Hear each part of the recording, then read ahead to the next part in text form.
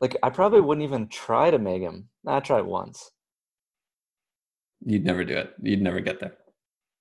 Challenge accepted.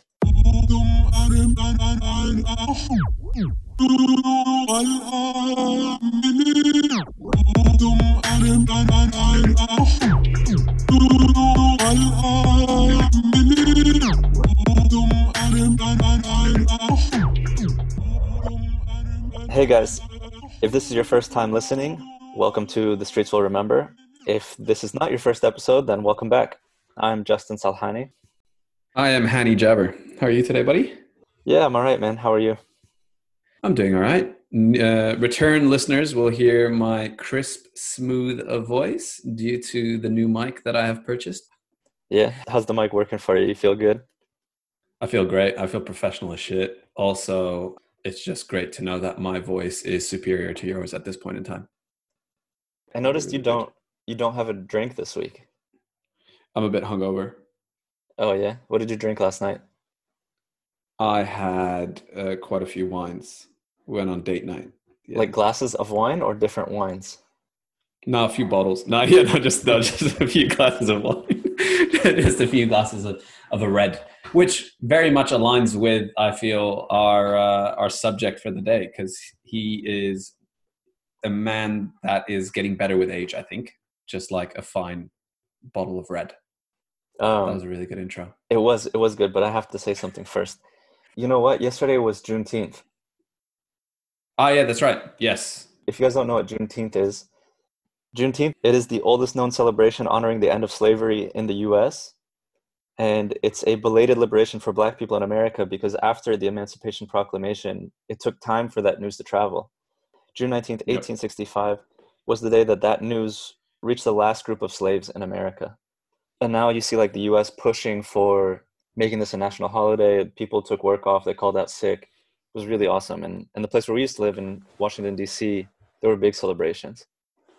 I think it's amazing that that day has fallen sort of not right, I wouldn't say the middle, but sort of right at the beginning of this movement that's going on at the world at the minute, because I think it gives it another bit of energy to continue. That's probably one of my biggest concerns, is that it just dies out.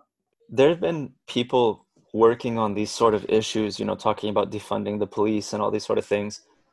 This has been going on since the 60s or even before. And there's Mm. been there's been radical organizers that have been working on these issues for a long time, consistently in places like Washington, D.C. and around the US and really around the world as well.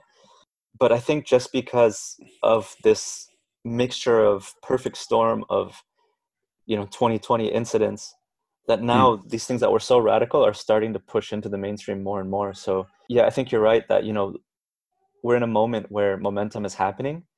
However, these are things that people have been working on a long time, and these people need to be respected, and their ideas should be really engaged with instead of just pushed off right away. And I think you made a really good point just a minute ago that your wine drinking last night was a good segue into our guy here, but this might be an even better one because this has been a very particular moment. We've got protests here in Paris. I've been to a couple in the States. All 50 states have had protests after the death of George Floyd. Here in France, we're talking about, the name that's really on everybody's lips is Adama Traore, who was also put in like a chokehold and was killed through police brutality in this way. Yeah, so today we picked somebody because we wanted to kind of address this moment. And so I wrote something down, so I hope you'll bear with me while I read through this. That we picked Lilian Thuram, who's the legendary French right back slash center back slash Juventus Parma Barcelona player, Most capped French player. most capped French player of all time, anti-racist activist, has his own anti-racist foundation. And I think this is something that hopefully we can kind of continue along as the podcast grows and continues to produce episodes. But anyways, here it is. So we picked Thuram due to this moment, but I want to say that this shouldn't be about a moment. When I started Gorilla FC, which if anybody who's listening to this knows me, Gorilla FC is a creative collective that I run that was started in Washington, D.C. and continues to operate. But I decided when I started Gorilla FC that I wanted it to be built around alternative voices. Hani and myself being Arabs, Arab Americans and Arabs who live abroad, these are alternative voices. Through Gorilla, it would be my goal to build diverse communities and give them a platform and a voice. I've learned a lot from this, and I've had recently I had like a very good white friend ask me, as we're talking through these issues, he says, what is enough? Like, when have I done enough? That's the question I keep asking myself. And I responded to him, when it comes to anti-racism activism, when it comes to seeking justice, social justice, it's never enough. Nothing is enough. A lot of people have said lately, it's not enough to not be racist, you must be anti-racist. And this is true. But I think beyond that, no non-Black person can feel they've done enough or even fully done their part until we all have justice. If you read a bit more. If you donate a bit more. If you attend protests, try to attend more protests. You know what I mean? Try to up the level that you're doing. And if you feel like you do more than any other person that's great. But it's a battle that we all have to keep fighting. And I'm not saying this to discourage people. I think that we need people to do the little that they can, and we can't feel okay with the situation. As long as the situation is not good, we've not done enough. And beyond racism, we have to continue to speak out against all injustices. It's not something that we do once in a while or when it's trendy or when, the media moment has happened. It's something that we should try to build into our daily life. Instead of feeling guilty and donating $100, set it up so you donate $10 a month, if that's what you can afford. And again, set aside time to read each day or each week, whatever you can do to build it into your daily life, and just try to incorporate this fight for justice into your daily life. Because if we all try to do a little bit, it'll have an impact on society. And Well said. that's basically what I wrote. Hopefully that can act as kind of a transition into talking about Thuram today, because I think we will be talking a lot about his activism as well as who he was as a player. I think so too. I'm going to add this, and I think it goes along with what you've been saying. And I've had this conversation with friends as well. If you're reading stuff that doesn't make you feel uncomfortable, then you're not reading the right stuff. Because there's a lot of things incorporated into this whole scenario that if you haven't sort of gone deeper and deeper and really sort of seen those elements, and you're feeling comfortable reading what you're reading, you need to get deeper in so that you can truly understand the level at which this exists for any social justice issue. I think you're absolutely right. And I think I'm going to share something that a friend of mine told me once. We all say things that are offensive. We all mess up, and it's not on purpose, and your intentions may be good, but everybody makes mistakes. And the correct way is not to say, look, you're too sensitive, or I didn't mean it, or whatever. Listen, learn, take the criticism, say, I'm sorry, I didn't realize I made a mistake, and grow, because it's okay to change your opinion. It's okay to grow as a person. So if you haven't listened to our intro, I hope you might go back and just give it a quick listen, because one of the key values we have here is we say that we know we're going to fuck up. We're two straight guys. We're both Arabs, but I'm white passing. I don't know, Hani, how you relate to that as well, how you navigate through the world. Pretty much the same. What I'm saying is, like, we're going to make mistakes. There's going to be perspectives that we don't have, that we're unintentionally overlooking. And if you bring those to our attention, we'll do our best to engage, listen, and just do better. Agreed. All right. So Lilian Thuram. What do you remember about this guy? Oh man, Thuram. So like a lot of the players that we talk about, it's like flashes of imagery. Him in a Parma shirt, him in a Juve shirt, and him in a France shirt. Does he have Jordan-esque levels of swag in some of the greatest kits of all time? I would say so. Like, very few players rock the Parma shirt the way he rocked the Parma shirt. I'll say that. Or a Juve shirt, to be honest. On top of that, incredible player. Like a right back, at center back. He was one of those players that, would beat the shit out of the forwards or the wingers, but would do it with style and grace and not dirty. He wasn't one of those aggressive players that was out there to hurt people, but he did everything with style and grace. And that was probably one of the most amazing things to watch about him. And I'll have to say, like, one of the most exciting things about watching him was when he scored those 2 goals for France in the semifinal. When I was watching that, you felt all the feels. Those were his only 2 goals for France.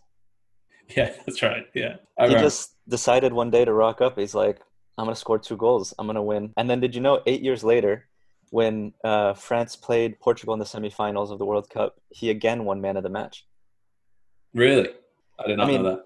For me, that's the memory I have of Thuram, is that marauding right back who was technically sound, great on the ball, calm, cool, and would just plow through you. But the thing is, he did have a reputation for being fair. He was a fair player. He was aggressive. He was tough. He was hard to get by, both as a right back and as a center back. He could get up the pitch extremely well. He probably could have played in. I think he did play in midfield, a few times throughout his career. Yeah. But technically good enough to do so. But one of the things I remember most about him is just he always looked so fucking cool. He did. He's a cool dude. The guy's just a cool dude. He walks around with his glasses. He's got 2 kids that play football. One of them's an absolute baller. The guy's just oozing swag in every way. You already know Marcus is my guy. I know Marcus is your guy. You won't shut up about him. The thing that I most respected about Thuram is like on the field is an absolute legend, but off the pitch he's never shied away from speaking out. And the thing is, he's been criticized a lot in French society, usually by white people, because he's spoken up in controversial ways. Well, let's put it this way: ways that were controversial at the time in the general public's view that are now becoming more mainstream. And like I mentioned earlier, the sort of activism that's been over the course of generations happening, that the white mainstream would say, oh, that you're asking for too much, this is too crazy, you're not being grateful or respectful. He spoke out. Back in 2005, there were big time riots in France due to racist statements from Sarkozy, who I think was interior minister at the time. He was criticizing people living in the suburbs, which are mostly immigrant heavy, or people coming from places like Guadeloupe and what they call the hexagon, the non-territorial connected France, the overseas territories, as well as immigrants or second generation immigrants. And there tend to be poor people of color. And Thuram spoke out and supported them. So at one point there were riots, and people from the suburbs were fed up. They were rebelling against being overlooked by the politicians, being crammed into these small spaces. It had reached a boiling point, and they were demanding their rights. Some riots broke out, and they were instantly criticized by the mainstream. And Thuram got up, used his platform to say, I side with the people. And you look back today, you'll say, yeah, that's the same thing's happening in the US today. And every major athlete, even white athletes who used to say things like, I'm against kneeling during the national anthem, are coming out now to say, I've thought about it, I've reconsidered, again, radical positions moving central. And that was Thuram 20 years ago, 15 years ago, more than that. And so that was the thing that I always respected, is that he used his platform, even when it meant him being criticized, maybe not getting certain endorsements. Thuram is out there speaking on these issues. He started a foundation against racism. And so I remember seeing on the pitch aggressive Thuram, and then I'd see a press conference where he's sitting there, looking very intellectual with his Rolex, with his glasses, looking like a philosopher, and just saying, wow, a footballer can be so intelligent and so complex. And of course, he's the gold standard. Not many are like him. No, they're not. And that is his nickname, actually. It is the philosopher, isn't it? Yeah. And when he scored that second goal against Croatia, he put his hand on his chin, and that's the coolest celebration I've ever seen. Because he didn't plan it. He doesn't score goals. You can't plan a celebration. No, that's right. That's in the moment. All right, so let's do what we always do. We'll talk about his playing career, and which is quite an illustrious and amazing one, to be honest. So he was born in Guadeloupe to French parents and began his football career at Monaco in 1991 before moving to Parma, Juventus, and then moved to Barcelona essentially when Juventus, I think, got relegated to Serie B in that Calciopoli. And then moved to Barcelona, played there for a couple of years, basically towards the end of the career, and then was diagnosed with a heart condition before he retired. And ever since then, and like we've been saying, he's basically moved into being a figure for anti-racism and social injustice. He's taken positions on Catalonia being an independent state. He's taken positions on, same-sex marriage. He's taken positions on anti-racism. He is basically a philosopher in that sense. And if you watch him on documentaries like Le Bleu, where, a lot of that conversation is around racism, it's on Netflix. If you haven't seen it, highly recommend it. You can see that he speaks like an academic, which is very similar to the way he played football. Yeah, so I want to give a shout out to Laurent Dubois and his book Soccer Empire, where I learned a lot about Thuram's past and how he became the man that he is today. The thing I love best about him, and I said this in the intro a bit, I just like how he always stood up and used this platform to speak out for what he believed was right. I mean, he reads a lot of books, and like you said, his calm, his cool, his technical way was also a way that he played. And he was incredible on the pitch. He made some of the best defenses in history, from that back four that played for France in 98 to a very underrated 2006 back line with William Gallas, Willy Sagnol, and Eric Abidal. And then being ahead of Buffon at Parma, partnering Cannavaro at Juventus. And even at Barcelona, you know, I mean, he was part of a pretty strong backline, even though he was kind of third or fourth choice by that point. And it was kind of the dying days of Ricciard, part of some legendary backlines. I mean, he's been part of a France team that went through such a, I guess, race focus. And France, generally speaking, with the national team, race is always a conversation, right? Because you've always got a mix of white French players with black French players. Then you've got, you know, your North African Arabs, French players as well, you know, and you've got this incredible mix in the national team of what the country's like.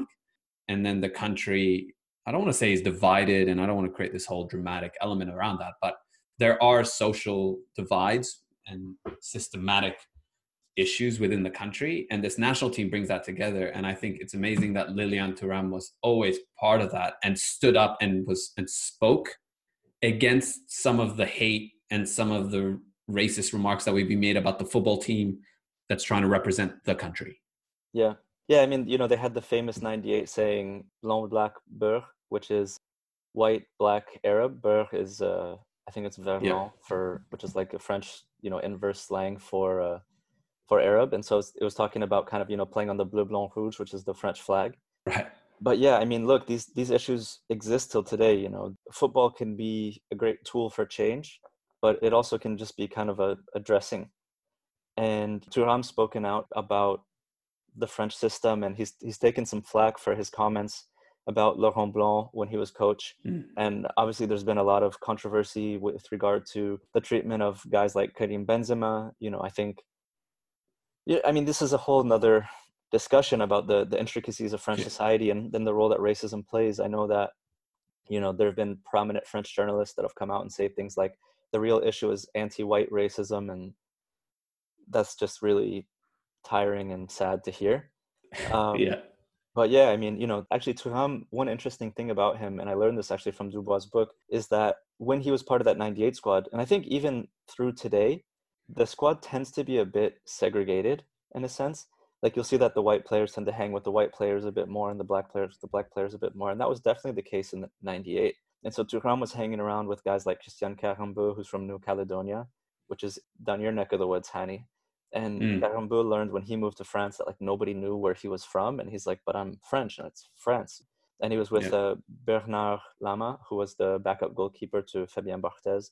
And, you know, they discussed these issues about being black in French society. And, you know, there was the whole issue that came out, the scandal a few years ago about needing to show more white players on the pitch, because it's been years now, you know, okay, we have Griezmann and Giroud to an extent, but, you know, the core of that French team now is predominantly black.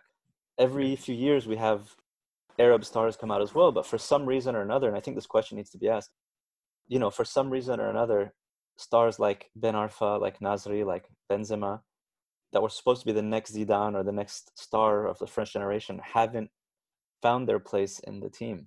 And of course, there's always going to be the discussion of personal responsibility and being an example and all these things, but there's also, you know, reactions to how society treats a person that shapes you, that shapes the way that that you respond to things. So, but I mean, in the case of Thuram, he's never done anything controversial in the sense of like things that maybe Nasri has done. He's never, you know, he's never like fought with a coach. He's always been a top professional. And I think the really cool thing about him as a personality is that he's used his power to speak out against guys like Sarkozy. In 2005, Thuram took the side of the protesters against the state, which is just siding against power is a great thing. I think the next year he invited a bunch of homeless immigrants to attend one of his games in France, like at one of his national team games, because that was a heavy political topic at the time. And I mean, he was doing things that was just really right there in the public eye. And when you have a platform like that, effectively what you're doing is you're saying, you need to look at this and you need to see what this is. You need to see who these people are, engage with their humanity and deal with this, you know? And so when you speak about immigrants and immigration being a problem, these are the faces that are going to come to mind. And I think that's a really powerful move. No, I agree. And, you know, you mentioned earlier that the majority of the France squad now is black. And I think one of the best things I've ever seen was the French national team celebrating their World Cup win in the stadium when they went back to France. And you had, I think it was the rapper was Vega Dream, who was walking around with the players, and they were just like singing songs and just wilding out, basically having a great time. The entire stadium was with them. The players were with them. And there's like pictures of like Lloris and, some of the other guys in the back, just like looking awkward as shit. But like, it was incredible for them to take center stage because they had such an incredible effect on actually winning that World Cup. They were unabashedly, unashamedly putting Black French culture right in the face. And the thing is, we have this conversation a lot in the States of Black American culture is something that everybody consumes now, from music to fashion to style. And these are things that are widely appropriated and celebrated, but then the work of Black people is not the same way. Here it was really awesome because it wasn't expecting the Black French players to put on a show for the white mainstream. They were just being themselves and like unashamedly putting it forward. And it was something that people were celebrating and non-Black people were celebrating, which is awesome, Yeah, and so, it was incredible. Talk to me a bit about Thuram as a player. The man was exactly what you would want like a bombing right back to be. He was quick, technically very good, and quite physical. There was a clip I was watching of him going up against Brazil. I think it was in the '98 World Cup final. I mean, he was just so good. He was just so good. And you look back at the days of like Juve, when he was at Juve, he was just an unstoppable player. And he was probably the archetype of the type of right back you wanted back in the day. I'm going to blow up your spot a bit here. People in Australia may not know this, but you were once a right back. Let's not talk about that. Yeah, no, to be fair, I built my entire right back persona on Emmanuel Eboué because he's my guy. Fair enough. When you play in the back line and you have somebody who's as solid, as technical, as calm as Thuram playing next to you, can you talk a bit about what that feels like? Oh, it makes the world a difference. To know that you're going to get the ball from them is the most important thing. To know that you're going to turn and you're going to see, if he's a center back, the fact that he's going to win the ball for you and he's going to bring it down and he's going to give you the opportunity to attack. No right back wants to defend. I don't give a shit what anyone says. Right backs these days, all they want to do is they want to bump forward. They want to be like Trent Alexander-Arnold. They want to be like your Cafu. They want to be like your Lauren. They want to be your Marcelos, even the left backs. I'm getting them involved too. Those weirdos. Nobody wants to be Gary Neville. No one wants to be Gary Neville. No one wants to be like Nicky Hunt. I don't know. I'm just naming a bunch of English players now. We can't get through an episode without Gary Neville shade. No. I mean, I do like his analysis, but yeah, playing style, that's a different thing. I personally liked his coaching at Valencia. Sorry, Gary. Like, that's what you want to do as a right back. And Thuram did that, and he did it really well, and it was really exciting to watch. The thing is, too, is I went back and looked at this. He was sold for 40 million euros, which we're talking about in early 2000. Like, that sort of figure today is a decent amount of money for a player. And we're talking about like 20 years ago when the world record was somewhere around 60 or 80. It wasn't this 300 or whatever. Oh, shocked. Yeah. You're like, whoa, that's quite high for the time. One of the things that I always think about with Thuram is that he was the prototype of a right back that you would want in your team. I think if I'm picking a World 11, 1998 to 2002, who's your first choice right back? You've got a few names in there. You've got Zanetti, you've got Cafu, and you've got Thuram. And I think I take Thuram. Yep. But the thing is that maybe we'll get to that. Maybe we'll get to that a little bit later on. Post like that time, the mid to later 2000s, he switches to a center back. And I think he was equally as good at center back. Now, the only reason I think when you talk about like all-time France team, the only reason he plays right back is because the center backs, you've got Desailly, who is maybe better than him, if not equal. And then somebody like Laurent Blanc, who honestly, I'd probably take Thuram over, but Laurent Blanc was the captain of that 98 side. I think Thuram had a better club career than Laurent Blanc. His national team career was arguably better because he won the same trophies and went to another World Cup final and has the most caps of all time.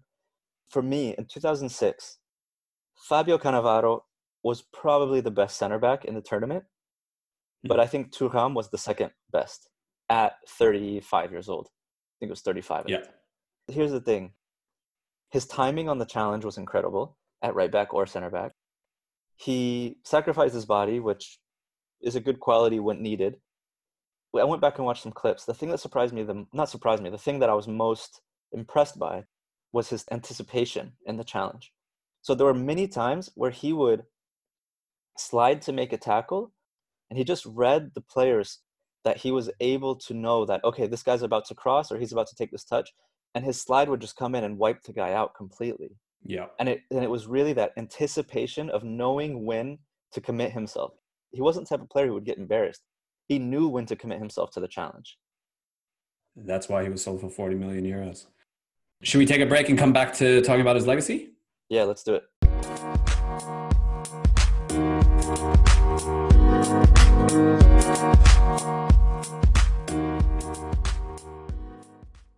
We are back and we are talking legacy. Okay, so we're going to do something a little bit new right now. Yesterday I tweeted, what is Thuram's legacy? And I got some great replies, so I'm going to read some of those out. Look at you tweeting. This is a new thing. Is it new? Is it really that new? Well, I mean, we've got like a segment. This is That's fun. Cool. So I got one from @Omar Firis, who said, that guy who never scored and then suddenly decided to do it twice in a World Cup semifinal. That's semifinal swag. Yeah, what a day to do it, right? Like incredible day to do it. It was. Like I said earlier, the celebration is my favorite part. All right, so this one's coming from @Dr. Drew Mikhail. What's up, Drew? Good friend of mine. Drew says, one of the best center backs ever who played right back better than most. Absolute champion on the pitch and off it. Deserves the record for most caps for France. First friend of the pod, I think. Yeah, completely nailed it. I think that's definitely part of his legacy. Definitely. And I got one here from @Colby Kowitsky. Oh, what's up, Colby? What up, Colby? He's a gunner as well. He says Thuram's legacy is being cool as hell. I think these tweets have basically covered everything we've touched on. Yeah. I mean, I see no lies from Colby. Yeah, no, I think he is cool as hell. He's a very good center back that did right back very, very well. Scoring 2 goals in a semi-final to propel your country into a World Cup final in which you then win because Ronaldo was sick, also Zidane being a baller, is a big part of Lilian Thuram's legacy. And I think the work that he's doing off the pitch now is just going to continue to grow that. And hopefully his 2 kids can carry on the playing bit of the legacy as well. I think the biggest part of his legacy, we can divide it into 2. There's the player and then there's the man. And, I think a lot of people, and you might think of somebody like Michael Jordan, for him, it's always basketball. It's always been basketball. Yeah. It's always going to be basketball. But I really respect the athletes who realize that their platform is bigger. And I think, honestly, the man is more important than the player at the end of the day. And that's something that I'll say, I think, across sports. As a player, you can influence people, you can inspire a lot of people. And there are, many athletes that do that today. But to use your legacy to recognize your power and to mobilize it is something completely different. As a player, you said it earlier, he's the prototype. He's the guy that you still want. So in Brazil, you had, attacking fullbacks. In England, you maybe had more defensive-minded fullbacks. But Thuram was the best of both. He could attack and defend. And I think today, those are the type of players that you want. So in a sense, I don't know if it was strictly down to him because you did have other guys. You did have Zanetti. We talked about Cafu already. Dani Alves has since come through. Trent Alexander-Arnold is definitely following that legacy as well. As probably the best or among the best 2 to 3 right backs in the world today. And Thuram was always up there. And as Drew said, as a center back as well, one of the best to do it because of his anticipation, his physicality. I mean, he had all the tools. I agree.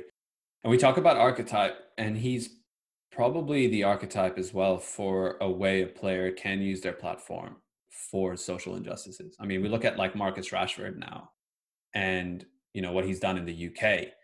Not a lot of players use their their position as a platform for social injustice. I know a lot of them spend a lot of money on, like helping kids that need surgeries. You hear Mesut Ozil does that a lot.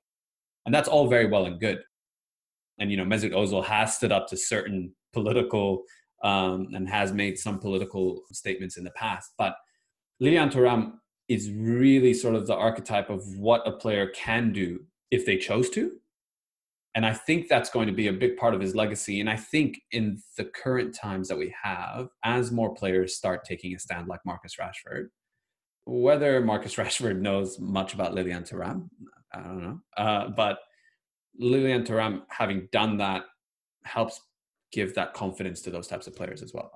Yeah, I mean, there's a legacy of footballers being activists. I mean, the biggest example that comes to mind is Socrates from Brazil, who famously signed for Fiorentina. Yes. When they asked him about playing, he's like, I'm just here to read Gramsci in the original Italian.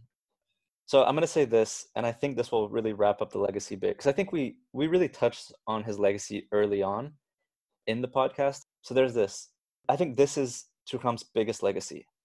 There is a molding of Thuram's skull in the Musée de l'Homme, which means the Museum of Man in France, and it's one of three. The first is a caveman, the second is the philosopher René Descartes, and the third is Thuram's. And it's kind of a sort of like a silly anti-racism, we're all the same, we're all related, we're all human sort of thing.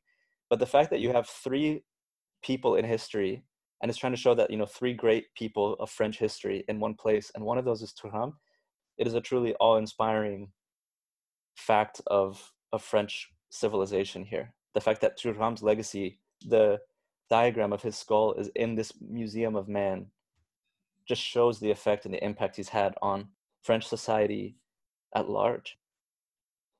That's a wrap. All right, then let's take a quick break and we'll be back with the Pantheon.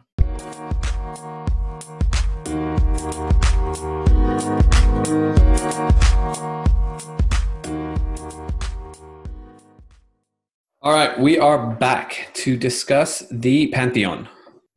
And today we're going to talk about best right backs of all time and where Lilian Thuram sits within that. Best to us is technically superb, but also was great. So that's the way we define it. If you don't like it, tweet at us and I don't care. So, so where do you think he sits, Justin? Well, okay, first I want to write out some of the candidates here. So I got a tweet from Mo Harib who said Zanetti is number one. And I got another one from Anthony Saman who said Cafu is number one. Best of all time. Yes. Right backs. Yeah. Should we cut it off? Should we cut it off at a certain year? Because I think after a while, like, we're going to get tweets about like someone from 1978 that I couldn't even remember. No, because yeah, I mean, if you want to pull somebody from the 1930s, that's great. But I wasn't around to see them play. So let's say like and of course this is all relative anyways. This is based on what we've seen with our eyes. So I haven't seen anybody play in the 50s. Pele was probably great. If I talk about greatest player of all time, would Pele be in the conversation? Sure, I'll go back and watch some clips. So yeah, so I don't know. That's a long way of saying I don't know and just name names. Yeah, okay. We have Zanetti, we have Cafu. Yep. I'm going to throw Dani Alves in there. Definitely. So Thuram, obviously. Yeah. Who else? Zambrotta. Zambrotta was a wing back, right back.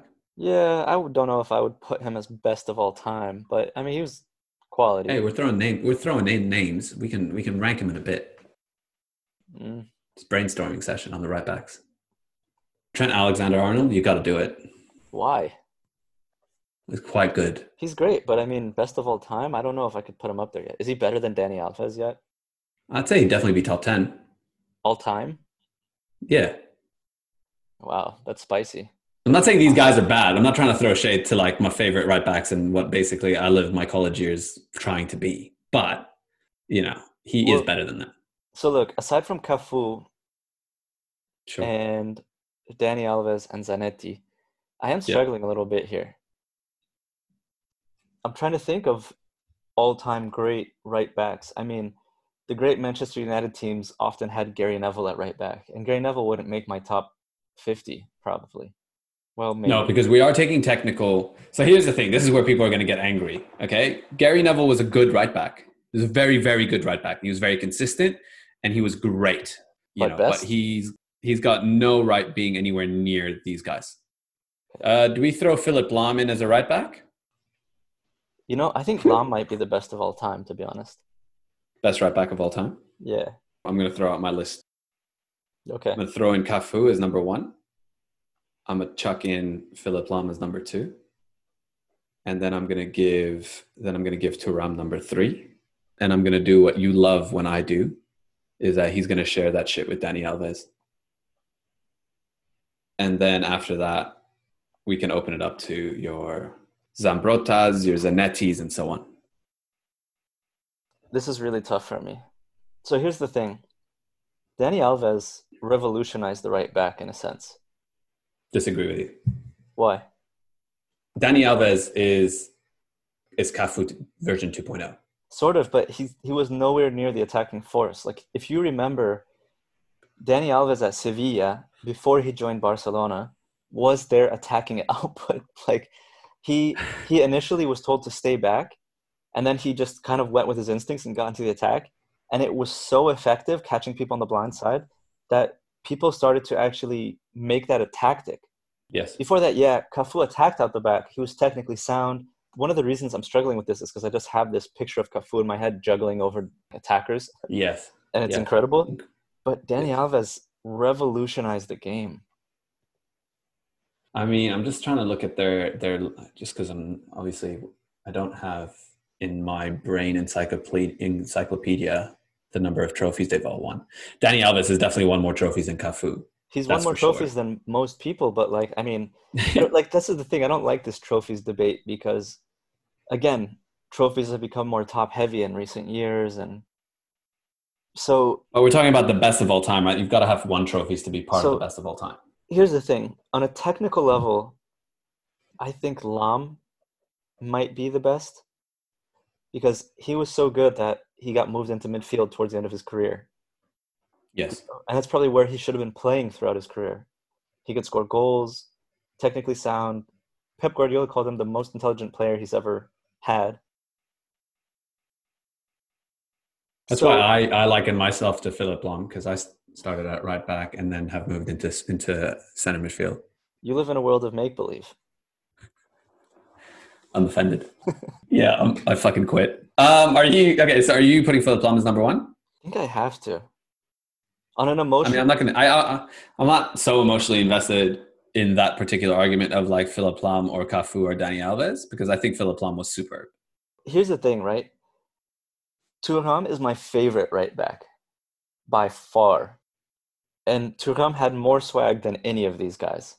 Definitely more than Zanetti, who I'm pretty sure just has fake hair on his head. Like it's like one of those fake plants. It never moves.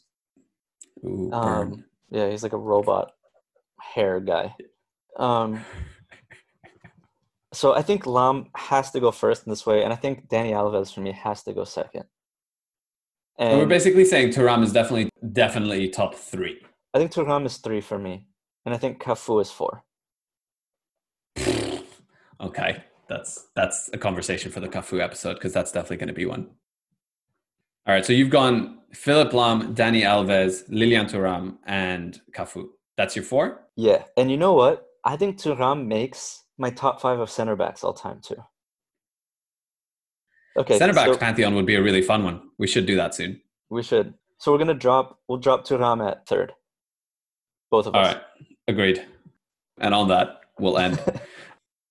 If you've got anything you want to share with us or disagree with us or just send some abuse towards Justin, then tweet him at Justin Salhani and at me. This is Hani Jabber. So tweet at me as well.